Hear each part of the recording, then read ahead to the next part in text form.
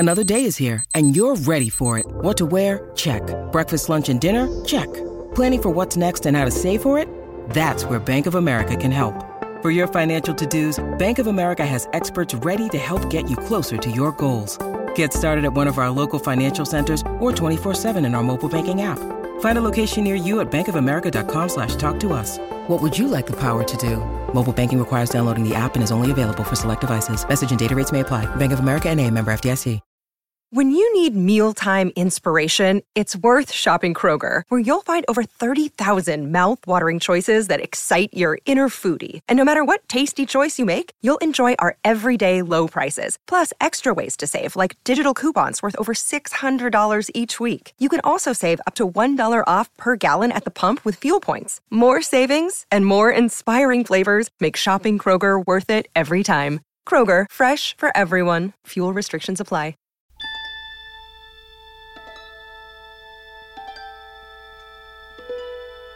Oh boy, Hi. welcome back. Wait. Now. A classic setup. You tricked me, sir. I did trick you. I'm a trickster. Right before we rolled, Paul F. Tompkins, who is one of the hosts of Star Trek The Pod Directive, which you're listening to, told me, Tawny Newsome, who's one of the other hosts of Star Trek The Pod Directive, which you're now listening to, he said, why don't you kick it off? And then I tried to kick it off, and he did a classic switcheroo, and he also kicked it off. It's my favorite prank of all time. I'm just like a prankster. It's my absolute favorite to be co-hosting a podcast. Tell my co-host to start, and then I start talking when they start talking. It's my favorite prank in the world. Do you have other pranks? Because that seems like it just doesn't seem like your best. You know, a bucket of water over the door jamb. That's a classic. That's dangerous, is what that is. It's Nobody thinks about dangerous. how heavy the bucket is in those cartoons. Yeah, you are counting on the fact that the bucket is going to turn over perfectly, and of course the water comes down. Then the bucket comes down perfectly over the person's head. But no. More often than not, what's happening is a very heavy object is just crashing down on someone's head. Especially those buckets, because they were like metal buckets, because those cartoons were written in the 30s. That's right. They didn't know that plastic buckets were going to be a thing. Now do it with a big orange Home Depot bucket, and that might be kind of funny. How big are we talking? Like Gatorade, the football sidelines size? The standard orange Home Depot bucket. I guess I'm not familiar. We're not doing an ad for Home Depot here, okay? Tawny, I'm more of a Lowe's guy. Well, great. Me too. You know, they have different items.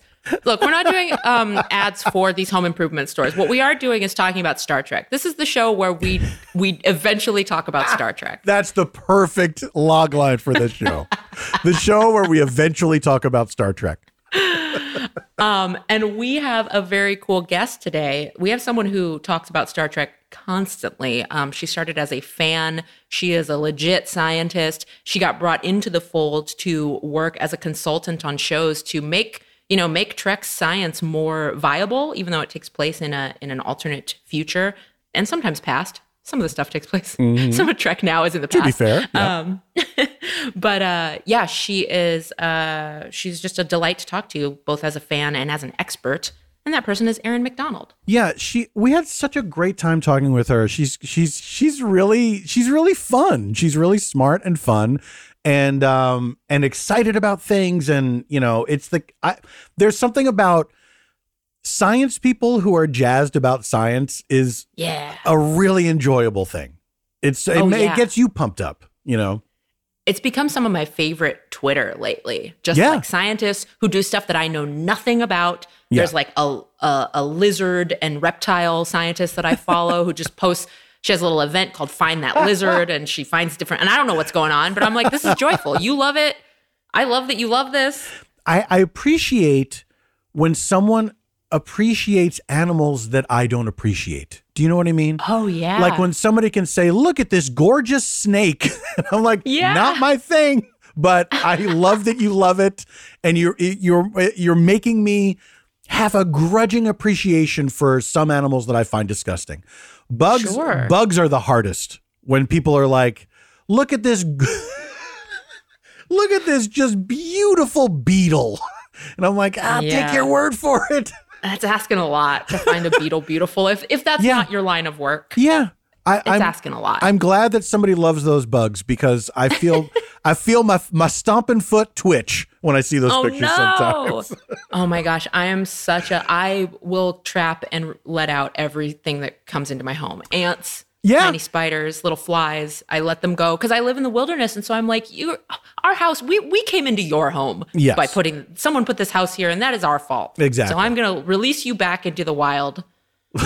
Look, I know you were born yesterday, literally, but we're neighbors, and I'm going to try to be neighborly. Spiders is the big one for me, where I will always try to catch and release, because the enemy of my enemy is my friend. And I have my standard method, and it works great. Is I take a manila envelope, open it, right, and then I scoop the spider either off the wall or off the floor, and then, fold the flap over, and then you go and just shake them outside. Wow. That is I always do the cup with like an index card underneath it type of a move. Yeah. But your manila envelope, that's a one item rescue. It's a one item rescue. It's very cheap. It's reusable. You don't have to think. I'm sitting here washing glasses. Exactly. You gotta wash that glass because a spider was in it. After you trap a spider, you know what I have? I have these terrifying flying fire ants. They come out for 2 weeks of every year. It kind of changes. I think it depends on when Easter is that year. We don't know when exactly they're going to come out, but they come out in like weird little swarms. And every now and then one will kind of get in the house, and I'm like, this thing can fly, it can bite. And fire ants are called fire ants because of the bite, right? I believe so. Yes, because the bite feels like there's a little fire on me. I wish I'd asked Erin Macdonald this. This is not her area, but I assume she knows about bugs and cool things like that. But I feel like fire ants, either you can fly or you can have a fire bite. What are you doing? Pick one. Don't have both. Pick a strange weapon.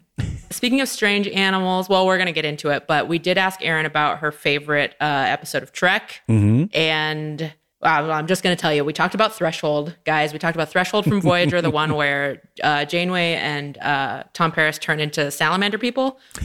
And it's wild to hear someone say that, like, that's their episode that, like, they want to talk about. Because usually that's just one that you go, like, all right, that happened. Big swing. But Erin is terrific. I think you're really going to, if you're not familiar with her, I think you're going to want to become even more familiar with her after this conversation, which is coming up right after this. From the world of Sonic the Hedgehog, a new hero arrives. I am ready. Is there anyone stronger? No. Tougher? No. Funnier? I do not make jokes, I make warriors. Knuckles, now streaming only on Paramount Plus. Yes!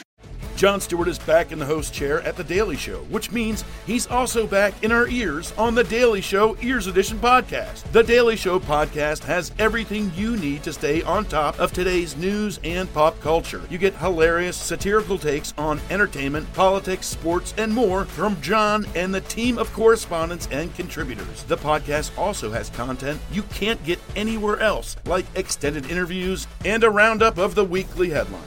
Listen to The Daily Show, Ears Edition, wherever you get your podcasts.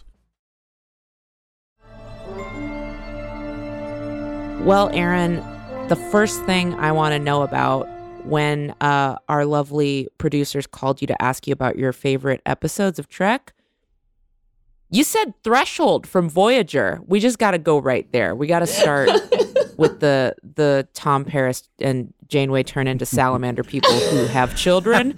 We got to start there. I can't let this continue. It's such a classic. And the reason I added it is because I can't get through any interview without being asked about Threshold. So I'm now just getting ahead of it. Might as well just smart. Yeah. Paul, you and I should do that. Paul, what's the most obnoxious thing that you always get asked? Why won't you leave?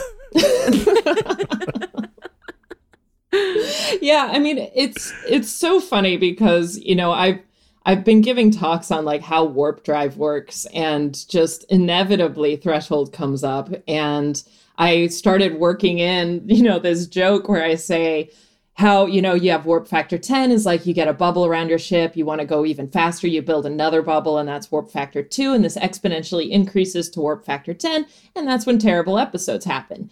And it killed the first time I said that. That's a solid joke. Thank you. But everyone knows Threshold. It's just this legendary episode. And so I've gone back and I have watched it a number of times. Mm-hmm. And the thing is, it's not a terrible episode until the moment where Tom Paris's tongue falls out. And then I'm like, I'm good. It just took a hard turn. How many times have you seen Threshold, would you say? Boy, I'm in the double digits for sure. Wow. Okay. And have you gone on a journey with the episode where it's like, first I like it, then I don't like it, then hold on a second? Yeah. I mean, we should bear that in mind when I say that it's not a terrible episode, is that I may be trapped in this vortex. So you have Stockholm syndrome with that episode of Star Trek Voyager. Exactly. It's just embedded itself in my soul in a way that I can't get it out. So yeah, I mean, it's clever. And the thing is that because I talk about the science behind warp drive, the warp drive aspect of the episode is pretty solid. The way they talk about it is like, okay, yeah, the way warp drive is explained, it makes sense that you would have this hard limit where you end up wrapping all of space and time around your ship and then end up having lizard babies. But it does, though. I will say it has one of my favorite Janeway lines of all time when it's like at the end of the episode and they're all kind of sitting there awkwardly because they just had lizard babies with each other. And Tom Paris is like, I'm so sorry, Captain. I'm so sorry. And she's like, what makes you think it was your idea? That part killed me because you describe it as awkwardly. I was struck. This is maybe only the second time in my life I've watched it. The first time I watched it, I was probably a teenager. And I don't know how that didn't really mess me up. Or maybe it did, and that's why I'm here. But watching it now, I was struck by how just like blasé they were about it. It was almost like they treated it like, oh, that was a dinner party that turned into something a little weird, you know? Instead, they're just like, yeah, that happened. Sorry about that. It was so casual. I think she has a cup of coffee. It's so weird. Like, it is a funny thing in anything that's kind of fantastical that there are certain you might write a thing into your story that is so huge that you cannot deal with the psychological repercussions of it. Like Indiana Jones saw proof that God exists, not just one God, but many gods. And he did not have a psychotic break. Like, right. He's still out there like, gotta find more artifacts. Yeah. It speaks to the level of crazy that those characters have seen in their lives. Yeah, exactly. Like, sure, well, absolutely. Yeah. What are the stories we haven't heard about these people? They're like, show me something new. I'm always struck by that whenever it's like time stuff, whenever it's temporal rift stuff, and they're just like, hey, actually, Captain, we're in a completely wrong timeline. You're not supposed to exist. This isn't real, and we got to fix it. And they're just like, all right. Yeah. like no one has to grapple with it. They're just like, yeah, well, this is weird space stuff. Yeah. Good catch. Good catch. Thank you. Good looking out. Riker showing up and being like, it's terrible here. Don't send me back. They're like, well, send you back. All right. Sorry, man. Just wacky time stuff. Yeah. It's great, too, because it reminds me of, I think I was doing a rewatch of Next Generation, and there was like a couple episodes where it was transporter accident after transporter accident after transporter accident. Then a couple episodes later, Barkley's like, I'm not going in that transporter. And he's treated like the unique one there. Like, yeah. If that's what they dealt with. Ridiculed. Yeah, that's crazy. I wouldn't be going in that. I'll tell you what, my family goes to the same Mexican restaurant in Puerto Vallarta every year. They do we do a Christmas family vacation. We've gone to the same place every year for 10 years. And last year, I'm not naming the place because last year my cousins got trapped in an elevator. And I'll bet you what, when COVID's done and my family goes back there again, not one person in my family is getting in that elevator. And they were fine. They were on the ground floor. Everyone's taking the stairs. And that is just something I'm not going to be able to change a bunch of black people's mind about this one elevator. Elevator is cursed. They're like, nope. So yeah, one transporter accident, I'm not getting in that thing. I will shuttle down everywhere we go. Yeah, exactly. Oh my goodness. So, well, I want to like back up a little bit. I know you've talked about this at length, so feel free to give us the elevator pitch, about like what is the real science behind warp? Could it work? How does it work? Where does it just get completely fantastical, other than being salamander people? Yeah, like where does it, coincide with like any real world stuff? Right. So the idea of going faster than light is something that science fiction has to use all the time because space is really, really, really big. And the fastest you can go in space is the speed of light. And that's because our universe, you can think of as this fabric of space-time. Any mass is going to dip into it like a bowling ball. And the less mass you have, the easier it is to travel. And when you have no mass like light, then you coast on the surface of space-time at fixed speed, which is the speed of light. But if you want to tell interesting stories, you're going to have to go faster than that because the closest star system to us is over 4 light years away, which means it takes 4 years at the speed of light to get there. So franchises have used all sorts of different ways to shortcut that. And what Star Trek has done is this idea that in that physics realm, this universe that we live in, nothing says that space-time itself can't go faster than the speed of light because it's just the stuff that's in it. But space-time itself can go whatever speed. So the idea of warp drive is that you build a bubble of space-time around your ship and then that propels you faster than the speed of light. And you can adjust your speed within that. And the really key point is on the ship itself, you're inside this bubble. Space-time is totally normal. So going to warp doesn't affect you at all. And it's a really cool idea. I think it's why it's lasted as long as it has, because actually scientifically, it's totally valid. The math checks out. That's very cool. So all we have to do is build this bubble. Yeah. Yeah. That's the tough part, right? How close are we to this bubble? Right. It's now the engineer's problem. I figured out the math. Now they can do that. I drew a circle around the ship. There you go. Make this. It can't be that hard. It makes me feel like there's got to be some movie trick that we could do. You know, like how you can create zero gravity in one of those planes. Mm-hmm. Right. Maybe there's something we can do to create a space-time bubble. I guarantee Hollywood people are thinking of that. Yeah. The thing that always trips me out when I think about it is, the endless, what is essentially the endless nighttime of space, and going to places at warp speed. You end up somewhere like, oh, we're going to go to this planet. We're going to check this out. That you have to like timing out when you get there because because the ship has to have its own night and day. Right. And so if you're going to go to this planet, are you like, we got there and it's nighttime there. We want to be there during the day. So we're going to have to just stay up here in orbit until our morning. I don't know. It's so, I feel like the potential to lose your mind is very great. Yes, the complexities involved with scheduling. Yeah. Once you're in space. Because at least if you're out at open sea, like the sun goes up and down, Yeah, this is true.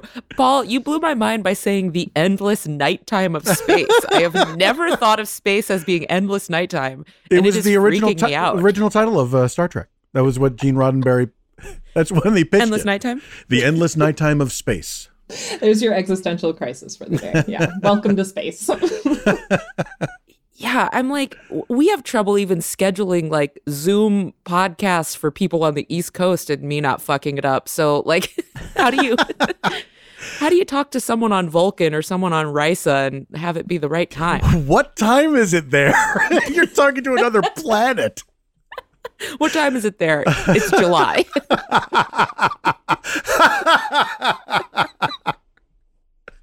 I remember an episode that was the end of an episode, maybe it was Data's Day at TNG, where at the very end, he has control of the bridge and he says, begin night watch. And then the lights dim on the bridge. Yeah. Like Star Trek The Next Generation invented night mode. But also that's one of the few times they really make reference to like the sort of demarcation of time on the ship. And I guess because he's a android, they're like, you don't have to sleep, right?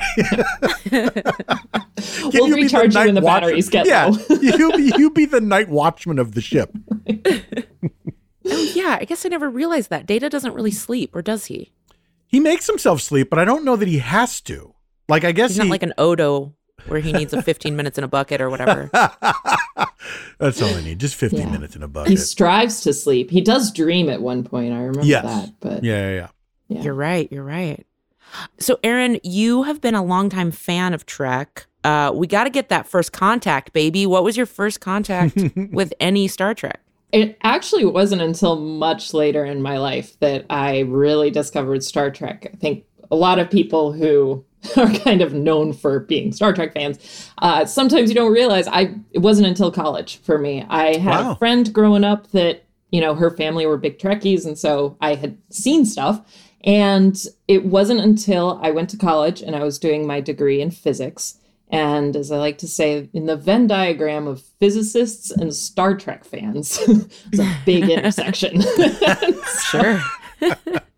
I just, through proxy of literally going to college parties with physics majors, and they would have Star Trek on in the background and have drinking games associated with Star Trek. And it was usually Next Generation.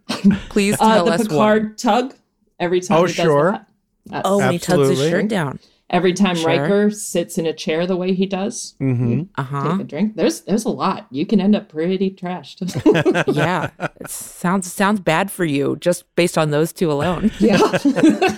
But science had always been an interest of yours since you were a little kid. Yeah. So what was the series of your youth? Like when you were a kid, what was the series that was on? Or was there one? Yeah, again, wasn't really raised in a household that was big into science fiction, but I think like most kids, it's space and dinosaurs are the coolest things in the world. And I was just really passionate about it, but I was lucky enough that when I was growing up, I had the X-Files on. And there we go. Okay. That was it. And as a little redheaded girl was watching a redheaded woman kick ass with science. Of course. I want to be her. Because I knew there had to be some way that you were getting that itch scratched. Like there's no way you were just not consuming anything along those lines. Right. I was obsessed. What was the first Star Trek show in those college days? So Next Generation was probably the first one that I was exposed to, but then actually my senior year was when the reboot in 2009, the Kelvin films came out.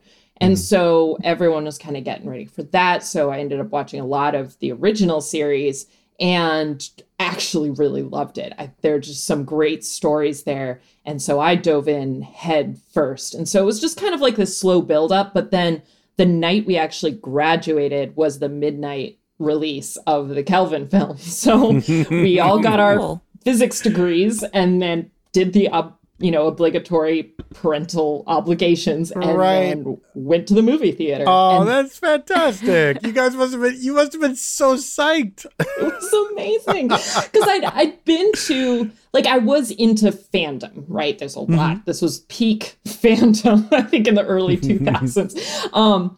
But that was my first exposure to Trek fandom and this idea that there's generations of fans and they're so into it. And I was like, oh, these are my people. This is my thing. Yeah. So it's interesting.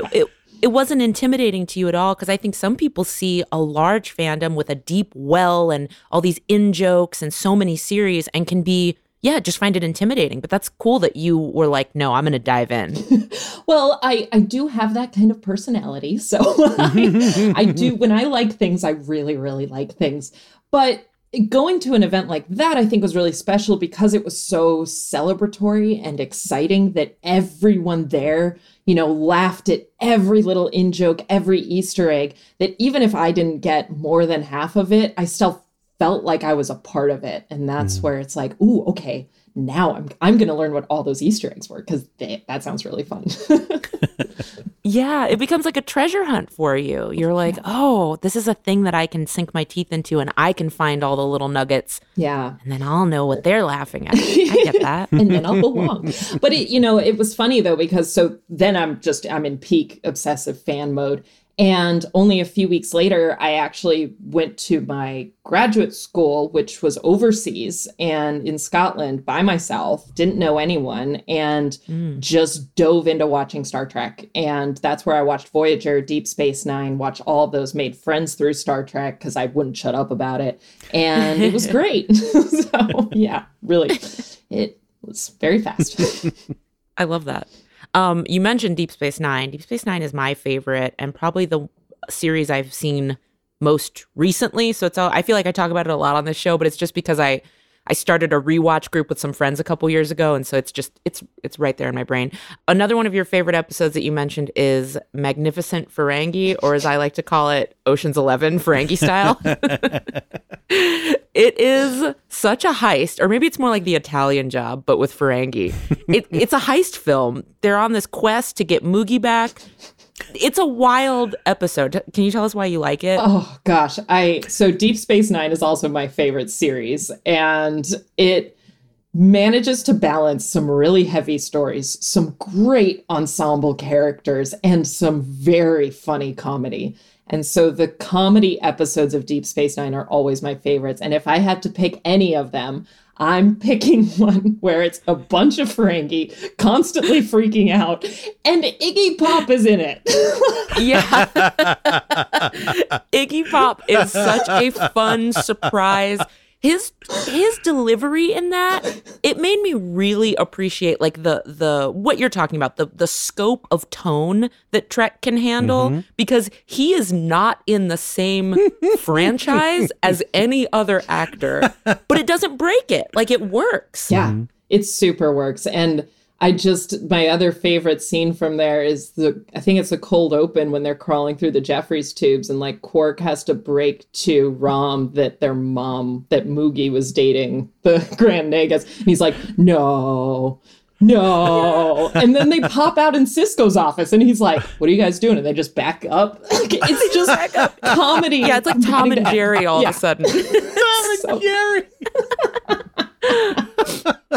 Yeah, I'm trying to think if there are if anyone's not familiar with Deep Space Nine, what it's like to have your mom dating the Grand Nagus. I guess that's like your mom dating like the governor of California. Yeah, that's pretty accurate. Yeah, it's just a weird vibe. It's a weird energy. So funny. Yeah, I love it, and it's hard for me to choose a favorite Deep Space Nine episode, but I mean that's one. If I'm in the mood to watch anything, I know it'll make me laugh. It'll make me laugh every single time. It's a great one. One of my favorites along those lines was the, forgive me for not recalling the title, the Tribbles one, where they go back to the original Enterprise. And that, it was at a time when they were able to do that sort of intercutting between old footage and new footage really well, really seamlessly. And so much fun to see, like, Dax getting in the old outfit and like sort of a nod to, this is kind of ridiculous, right? That this was a professional outfit for people on a science vessel. But yeah, that series in particular, I think, handled comedy, I think, better than all other Trek properties, really. Yeah. I mean, there was, I don't know why it was so different, but it really was. Yeah, it really was. Yeah. That episode, we're being told by our brain trust, is called Trials and Tribulations. I had forgotten that name too. And Paul, honestly, you just described when they were like, send us your favorite episodes. I had written down The Magnificent Ferengi and Trials and Tribulations. I was like, good. I need to narrow this down. Which one am I going to pick? The one with Iggy Pop. Iggy Pop's got to win out for sure. I get that. I support that choice. Yeah. And I was glad to rewatch that one because I think I'd seen Trials and Tribulations somewhat more recently, and this one was like oh yeah. Yeah. I love any time that we get to see how smart and capable Rom is, because he is played for laughs so much. But especially as a scientist, like, his stuff is legit sometimes. He saves the day. He solves problems when they give him a chance and listen to him.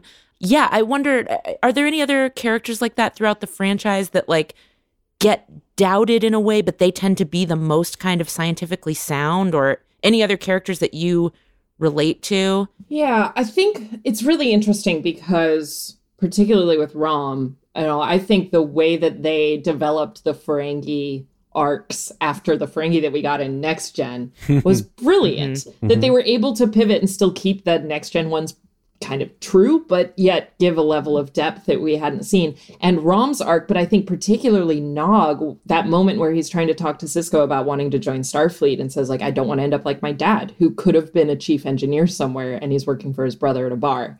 And that is just heartbreaking.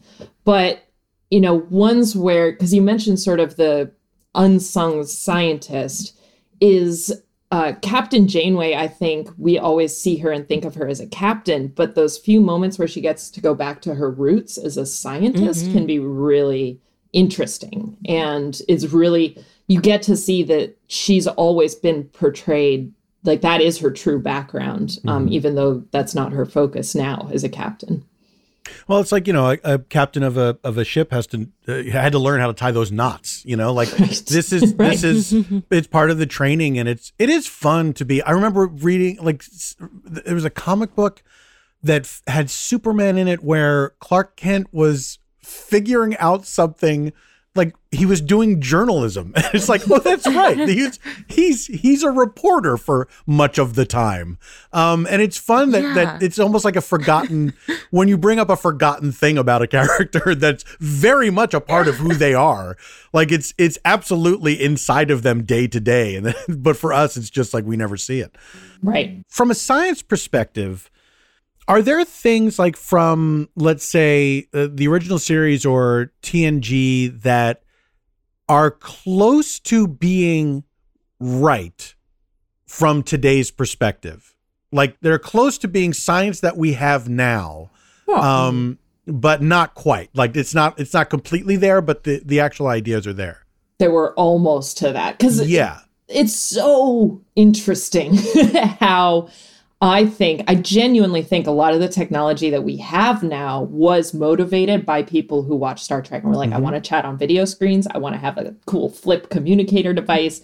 But we've achieved those. And in some instances, even beyond, you look at an iPad and you look at the data pads in Next Gen and you're like, man, mine's better than that. But in terms of ones that, we're close to, but haven't quite achieved, I mean, I'm always going to go to warp drive because I just want us to have that. But because that's something that scientifically we could have, the thing is with these big advances, there's a lot of times one big epiphany that kind of moves technology forward. And if we're going to get warp drive, we really need a good source of energy, like a good warp drive runs off of the collision of matter and antimatter, and which we've done, but in a way that's like happening all the time and gives you a lot of energy. And so if we were able to develop something like that, then we could get close to it. Things like transporters, unfortunately, scientifically, like just doesn't pass muster. They just make up. They're like, you can't turn humans into glitter and just put them somewhere else. I know, unfortunately. Dang. But it's great because like Star Trek handles it great from a science to sci-fi perspective, where they're like, well, we have the Heisenberg compensator because the Heisenberg uncertainty principle is the reason you can't have a transporter ever. So they're like, we have a Heisenberg compensator. And then the joke, of course, in the Star Trek realm is always like, well, but how does it work? Very well. Thanks for asking. Yeah. So, I mean, I think that I feel like since the original series and since Next Gen, anything that was quickly achievable, we got to, because a lot of scientists and engineers are motivated by Star Trek. But those ones that are just out of reach, I think require a big breakthrough in science for us to get there. Yeah. It's a good question. Yeah. I know. It's like I'm going to be thinking about that for a while. you start thinking about it. Yeah, like with the pads, for instance, you think about how they would stack up pads on the table to show that someone had a lot of work to do. When now we know that like you can put a bunch of files on one pad. I think we might have talked about this on the show before, but yeah, there's like there's a bunch of scenes where it's like, oh, Cisco's got all this work to get through. Really and there's funny. 25 pads stacked up. It's such a 90s approach to I wrote futurism. my novel. Here's my 6 iPads that you can read it on. Oh, it's like if you had 6 computers. You know what I mean? Like, okay, when you're done with that one. I got to get through all this. So, Erin, like, I want to talk a little about fandom, coming from a fan as early as college and then getting to work within the franchise. Did that change? A lot of times they say, I won't say don't meet your heroes, but maybe it's more of a like, you're seeing how the sausage is made a little bit. Did it change your relationship with the show or make you appreciate it differently? Yeah, I mean, I came into working professionally in Star Trek through the fan side because I started by giving talks at conventions on the science behind Star Trek. And, it wasn't anything new, but just realizing there was an opportunity that fans are really into the science and they will show up to a science lecture at a sci-fi convention and trying to then say, all right, well, instead of just being fan facing, let's start inserting that behind the scenes like they did in Next Gen and Deep Space Nine. They've had science advisors before. But for me as a fan, I do have those moments. I do have those moments where I'm just like, I get to write that. It can sometimes be a little bit overwhelming, like any job, right? And I think my unique position right now is science advisors in the past for Star Trek were working on one show, like maybe a second when TNG and DS9 overlapped, but they were hired by the room. It was a very sort of specific job. For me, I'm working across 6 shows and I am it's like, I always have scripts to read. I always have meetings to go to. And so I'll get into that mode where I'm like, oh my God, I just want a day off. And my partner will be like, from what? Reading Star Trek scripts? Tell me how your life is hard again. And it's good to get that perspective. You need that sometimes. But what's the typical timeline? Like, is it that they write it into a script and then they say, I hope this is somewhat scientifically sound. We'll ask Erin. Or is it that they in the process of writing, they're coming to you with questions, or is it a mixture of both? It's a mixture of both, and it really has to do with how the relationship has grown, because initially I was brought on for Discovery and I knew some of the writers. And so we already had a bit of a relationship and they trusted me. And so when they reached a point in their story development where they were like, hey, I'd really like to get a science perspective on this, then I came in and helped them. But then some of these other shows were just like, nah, we're cool. We don't need that. And I was like, well, I'm here. Like, do you want me to, the internet can be mean. I can help you. Yeah. And I know you think you mean that now, but I'll be here. I'll be here waiting. Yeah. And then, it was like, okay, we'll send you some scripts, we'll just get you on the distro and then I'll send notes. And then building that relationship where I've gone from just sort of like this passive voice that's like, fix this word, to going, well, maybe she can help us solve that. And so for shows where I know the rooms and I know the writers a little bit better, they'll start pulling me in all the time. And it's from concept development to just, I probably answered 3 emails today that were just like, what would this look like? I need a word for this. And I think particularly because I didn't work on season 1 of Lower Decks, but I was brought on before the season started to air and they were starting to get season 2 going on.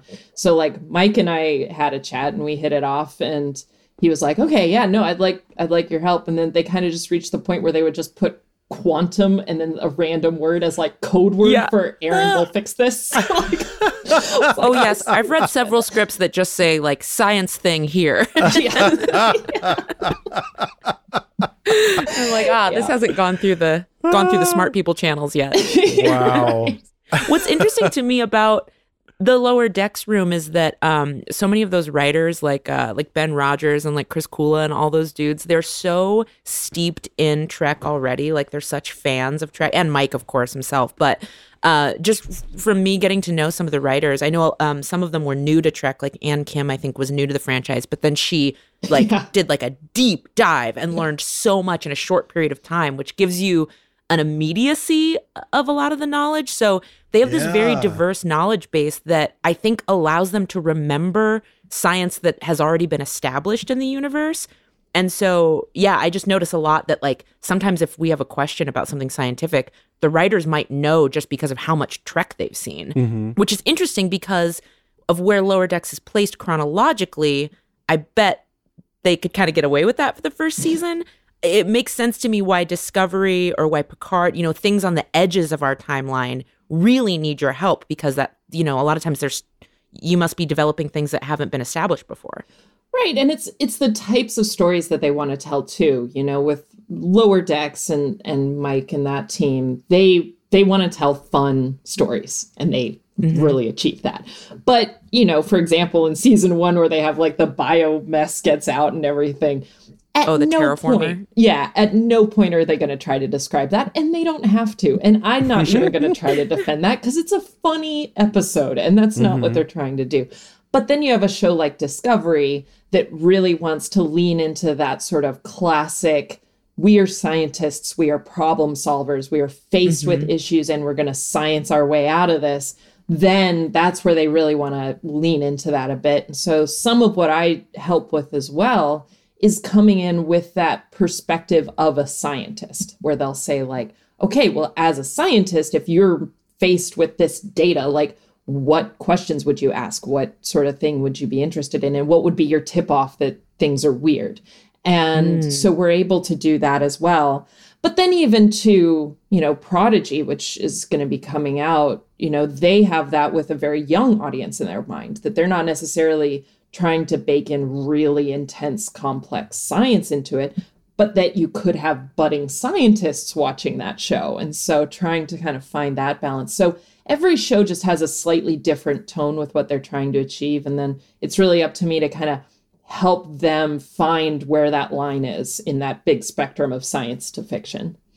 Are there any other fandoms that you are involved in, or any other properties out there? Personally, I'm deeply obsessed with many things. Oh,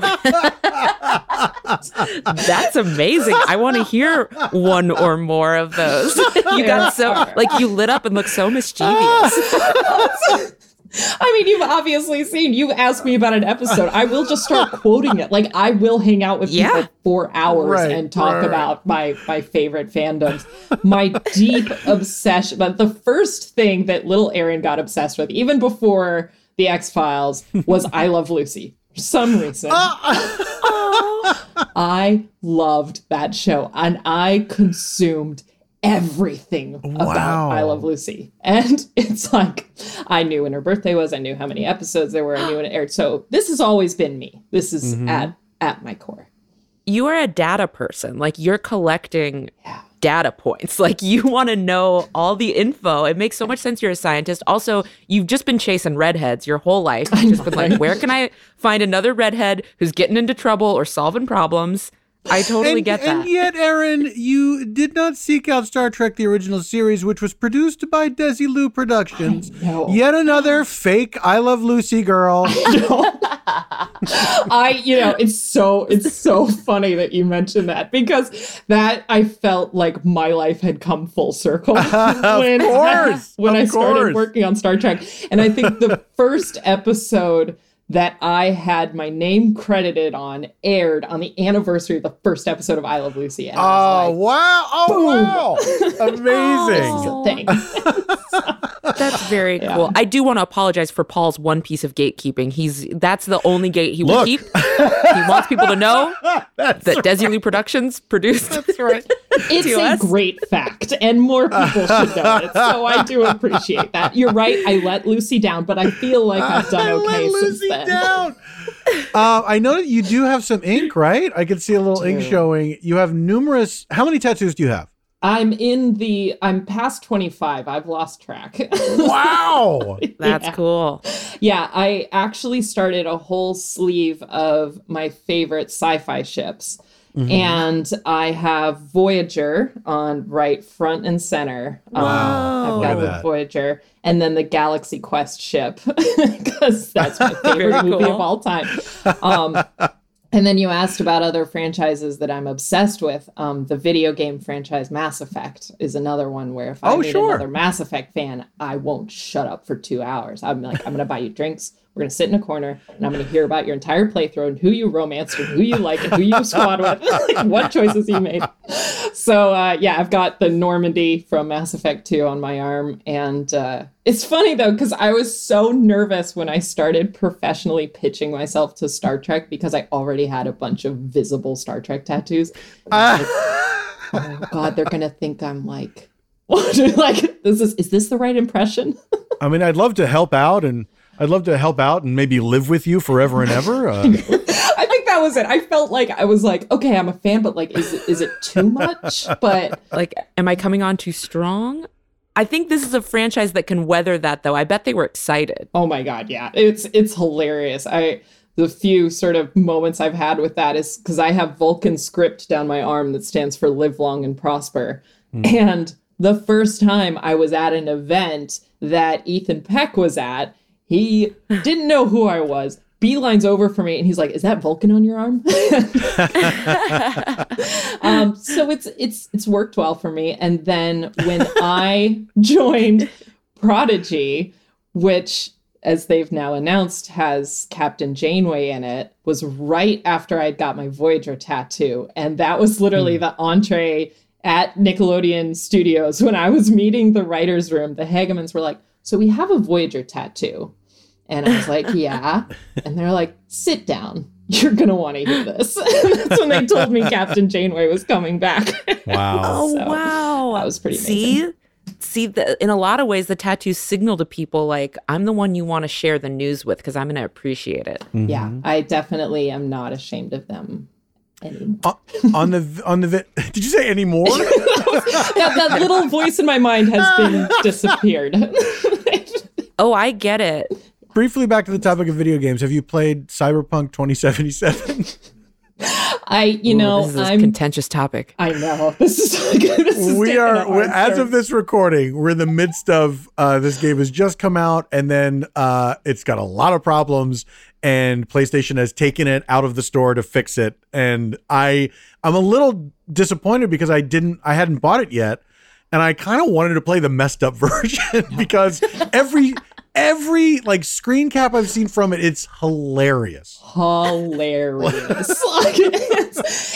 I tend to give things a little bit of time before I get into them. Like next gen consoles, my voice is like, how about you play the 15 games on your current console that you haven't played until you buy the next one. So I hadn't purchased it yet. And because I am a console gamer, I have a previous generation of a PS4, I think I made the right choice, but I have been following it. It's just that social train wreck that's going on that you can't look away from. And you're just like, tell me more, show me more. I want to hear more stories about how Sony's removing it and videos are terrible because it's like waiting to see how people's LASIK surgery turns out. Right. Before you do. They unwrap it and everyone's like, ooh, looks great. I'll give you a few years and then see how you do. Oh my God. Good. Wait, Paul, what are your big fandoms? I think I kind of know this, but say it for the microphone. I mean, Trek has always been in my life since I was a kid. And, I'm a console gamer as well. I really like RPGs, and my favorite games are like the BioShock series and Dishonored. And I honestly, my favorite game that I can't stop playing is Red Dead Redemption 2. I think it's a beautiful game. I don't know. It's like that thing of realizing that video games can be an art form, and they can be lovely to look at, and they can truly be worlds that you can wander around in. There are some shows and things that you watch, you're like, this should be a game, and why isn't it? Because I'm watching this and I want to play it. Yeah.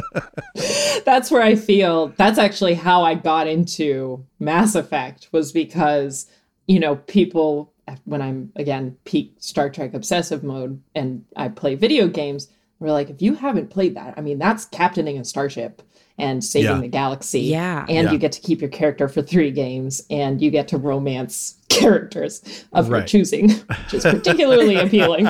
And it's like a choose your own adventure. It's a novel that you get to write yourself. And I'm the same. I love single player RPGs. I will just spend hours in those worlds, and it's amazing. Oh, that does sound cool. And Tawny, that's not ever been a thing for you, has it?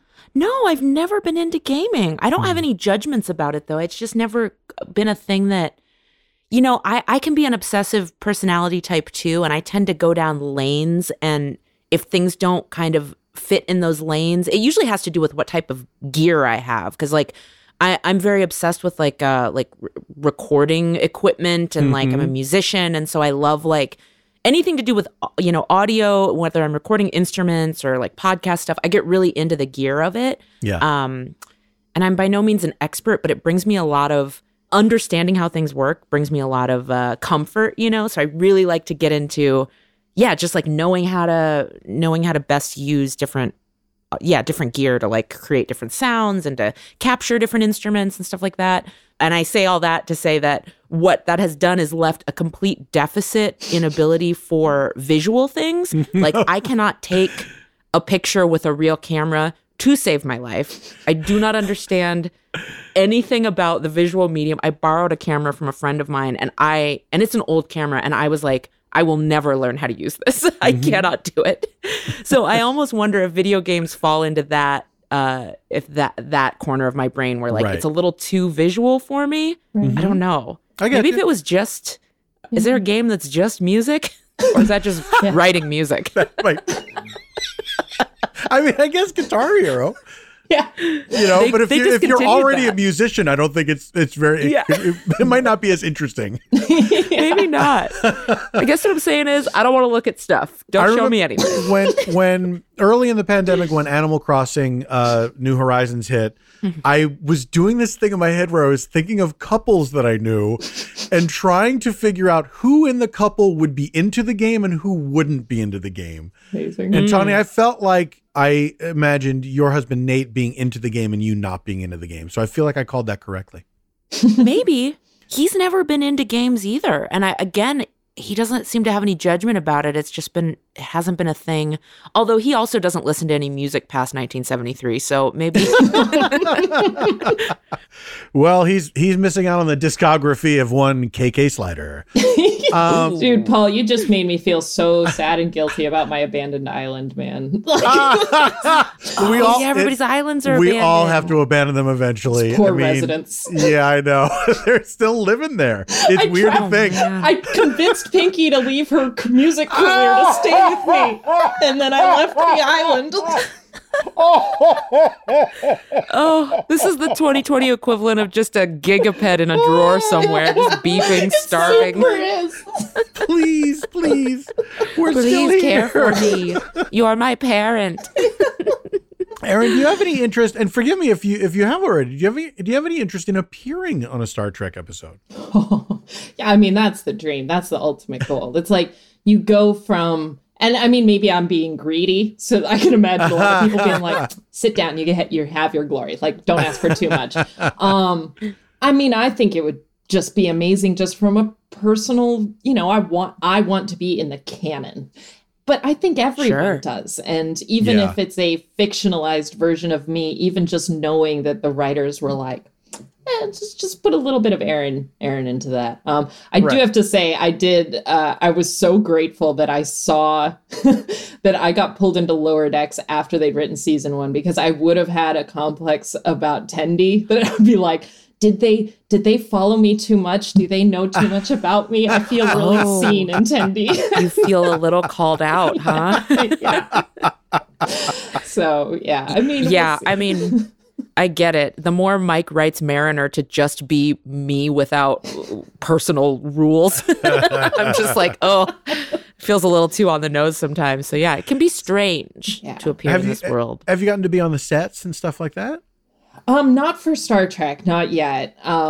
Again, because I'm in LA, and the shows that I'd worked on that have filmed are up in Canada. So one day. I mean, I'd love to. And I think the more, though, because it really is a slow process, I mean, for the right reasons. But, you know, when you look at the paths that the previous science consultants have gone on, and for me now figuring like, okay, in terms of like where a scientist who wants to get into the entertainment industry goes, this is the peak. This is science consulting for Star Trek is the best.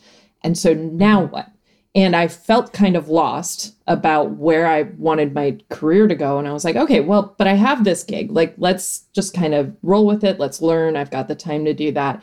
And the more I've been involved in the writing process and seeing that and becoming really passionate about it and starting to find my own voice, I can see how those previous consultants, Naren Shakar and Andre Bermanis, have gone on to be writers and now EPs and showrunners, because you do get so exposed to the process and you end up starting to think more about story and you start thinking more about characters. And then you start looking back on your own crazy little life and you've got stories to tell that aren't necessarily seen in Hollywood. And it's like, oh, okay. So my role in the franchise, I think, is growing behind the scenes, but also just kind of my personal career track. I'm starting to find my own voice and where I fit. And it's pretty exciting. We'll see. That's fantastic. Yeah.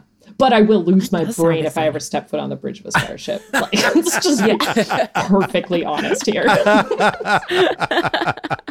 I mean, same, honestly. Like, that's got to be the coolest thing. I've never been on a set. You know, like, for Tawny and I, you know, we're on sets all the time. But it is, when you get to be on a thing like that, man, it really is different. It really is different. Even though you can see the edges of the walls and stuff like that, it's still like you really do feel like you're somewhere else. It's very exciting.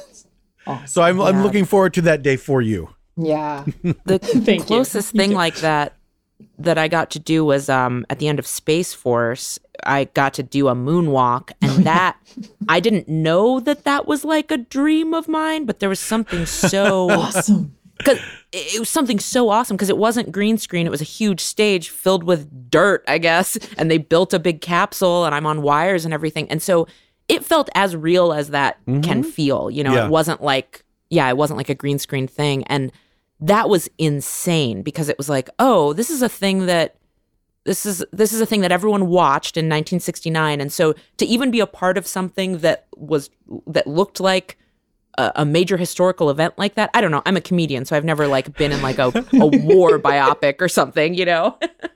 It felt very very surreal. Did it like awaken? Because I feel like that's where, particularly being a space scientist, when I meet people, it kind of awakens that kid in them that was really into space, even though their lives have gone in a different direction. Did it do that with you, that you were just kind of like, oh yeah, I did want to be an astronaut at one point, and now I am? Yeah. You know what it kind of made me remember is that for a while I was really obsessed with scuba diving, maybe just because I was a child in the 90s in California. Wow. And so I didn't know that. My mom did it and I was too young to get certified. So I would snorkel while she would dive, and I loved it. We would go to Monterey and we'd snorkel and dive, and then we'd go to the Monterey Bay Aquarium, I guess, so I could see the shit that I couldn't actually get down there far enough to see. This is what you would have seen. Right? Here are the things I would see if I was old enough to get certified. And then I fell out of it, but it made me feel like a diver in some way. I was like, oh, I like this like deep sea, outer space vibe. I don't know. It also made me always want to be on wires, like just as an actor. I'd never gotten to do that before. That's awesome. And I was like, wait a minute. So some big dude over there just pulls on these and I go up in the air and my knees don't hurt at the end of a 12-hour day? I want to do that. Erin, can we talk about your feelings about Captain Janeway? You've cited the character as a major inspiration behind your doctorate and your career. I would just like to hear you talk about that and what that character means to you.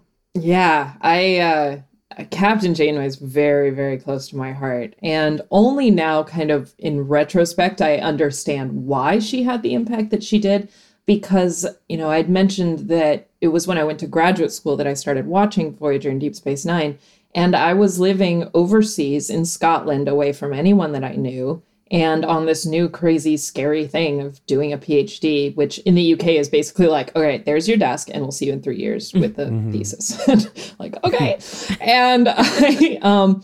And so I think now in retrospect, I look back to my time watching Voyager with that. And actually those parallels, I think, are what made me appreciate it so much, that they were lost in the Delta Quadrant, trying to find their way home, trying to stay true to who they were while also just trying to survive. And that really resonated with me. And I think like with any characters where you're able to see yourself in them, you know, this is why representation is so important, because I didn't have a mentor in science that I felt like, you know, a true mentor is someone that you see and you see their career path and you say, all right, that's where I want to go. And I want you to help guide me in that, your lessons learned.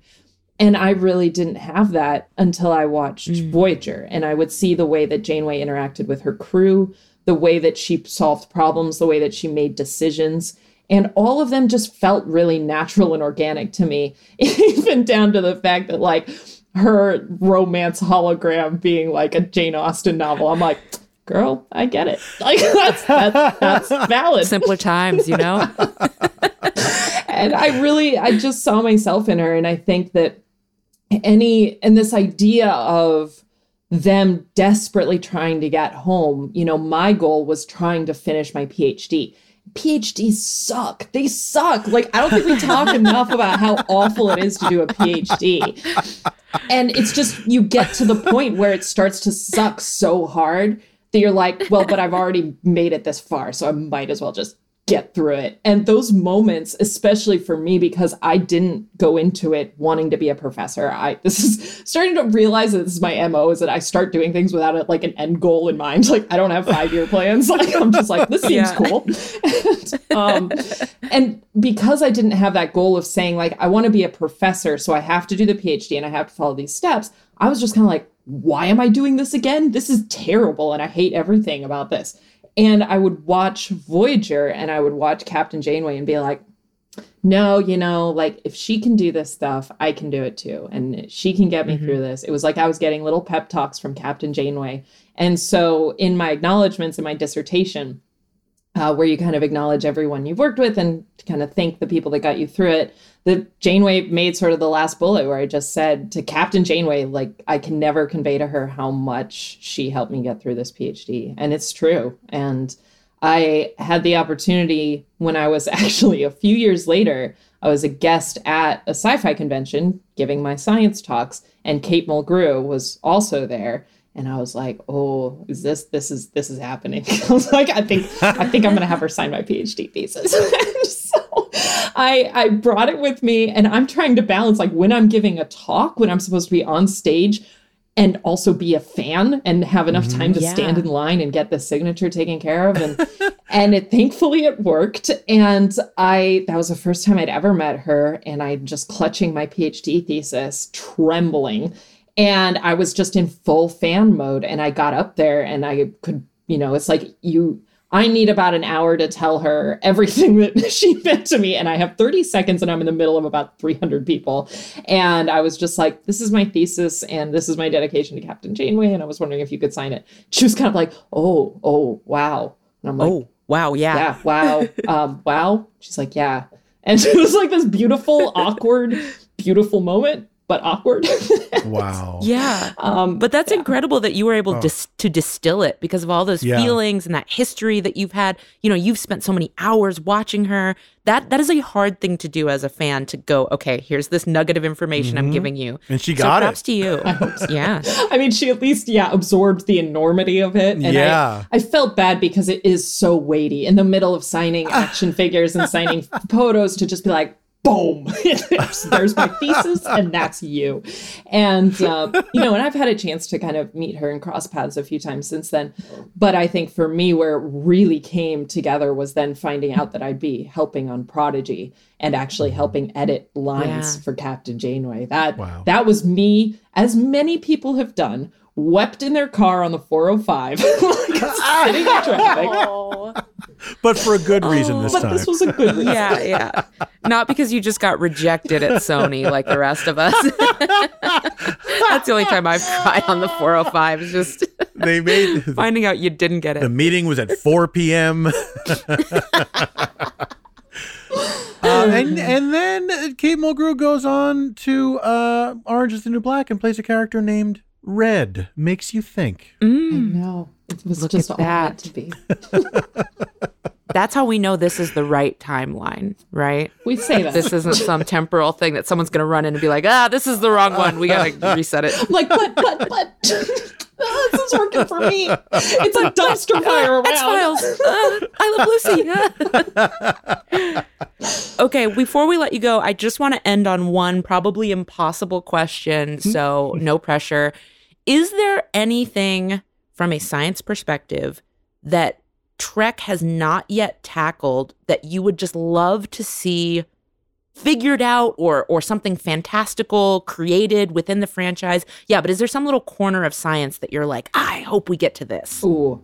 See, I will always have a special place in my heart for gravitational waves, because that's what I did my PhD in. These ripples in space-time from colliding black holes. Wow. The words gravitational waves have made it into season 3. So wow. Yay! It actually like was, because the writers, I think particularly in Discovery for sure, are big science fans, they're pulling this stuff up anyway. They are such big fans that they read about cool things that they want to insert into the storyline. And then it's up to me to just kind of wordsmith and finesse it a little bit to make sure that it's kind of how it would naturally be said. But they're all incredibly smart people and incredibly fun to work with. But I mean, that being said, I kind of just want to say spoiler alert, because I'm now working in so many shows that they'll ask me, be like, well, what kind of cool, weird thing do you want to have here? And I'm like, do this. Oh, so you just get to put it in there. Well, we did with cool. with episode 5, I think, of season 3 of Discovery. They have the coronal mass ejection, and we had that opportunity. It was kind of that discussion of like, all right, we have a bunch. We need that space disaster of the week. Here's the things that it needs to have done, and what do you think would fit with this? And so it was like coronal mass ejection. Then I made it in. I mean, but this, I feel like this is a new way of storytelling for this franchise, right? Like, I don't think they were doing that before. They had science consultants, but I don't think they were saying, what should we do? I mean, they were like, morality plays essentially for the most part. And I like this a lot. Yeah, I'm really, and it's credit to them, to be honest. And, the fact that we've been able to build a relationship, one of the reasons that the lessons that I learned starting to get into science consulting for the entertainment industry is, and I laugh because I'm just kind of like, every time I'm like, yeah, Dad, see, I did make it into the industry. Like that time where you made me get a science degree, like, but the workaround. Yeah, I got there in the end. But the thing that I learned, and I think is what has made me successful and has been able to build so many great relationships with so many great and talented writers, is my existence as a fan as well, and the ability to yes and what they're coming up with. And I think a lot of science consultants, when they get those opportunities for the first time, have a tendency to just be like, wouldn't work like that. Nope, don't do that. Nope, you can't do that.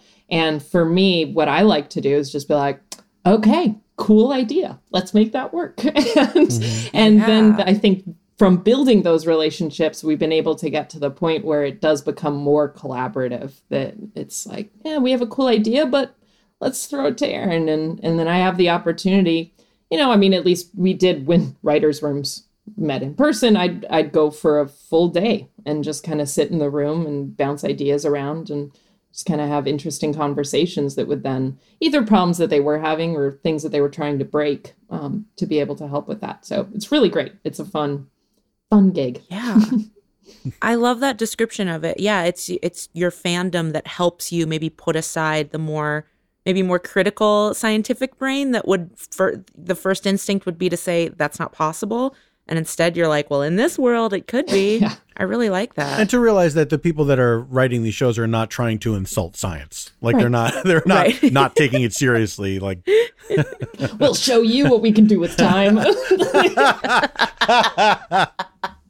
Yeah, no, it really is. It's a really fun collaborative work project. And I mean, but don't get me wrong, there are some times where, especially as stories are being broken and workshopped and back and forth, and you get like the notes, that are just like, we really want to do this. And I'm like, ooh, science says no on every level here. Like, okay, let's just not explain it. Like, don't do any scans. Yeah. We're just going to see it. And that's going to be fine. Yeah. We'll just have it happen and we won't really address how. Yeah. Exactly. I feel like, no spoilers, but Lower Decks might have a couple of those. Might have a couple of those, like, don't worry about it. Don't worry about it. It's fine. Yeah. I have had so much fun working with the Lower Decks team. It's a great group of people. And I'm honored to be a part of this as well. Me too. Well, we are honored to speak with you today. Thank you so much. And thank you for helping to make these shows more fun with what you bring to them. It was great to talk with you. It was really great to talk to you too. I am really big fans, and this was really fun. It was an honor. Yeah, thank you, Erin. Yeah, you were terrific. Thank you so much.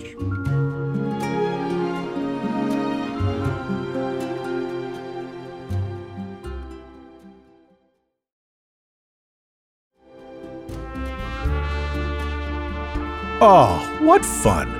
What fun. What joy to talk to another fan who also works in the Trek world like me. She feels like me, but smart.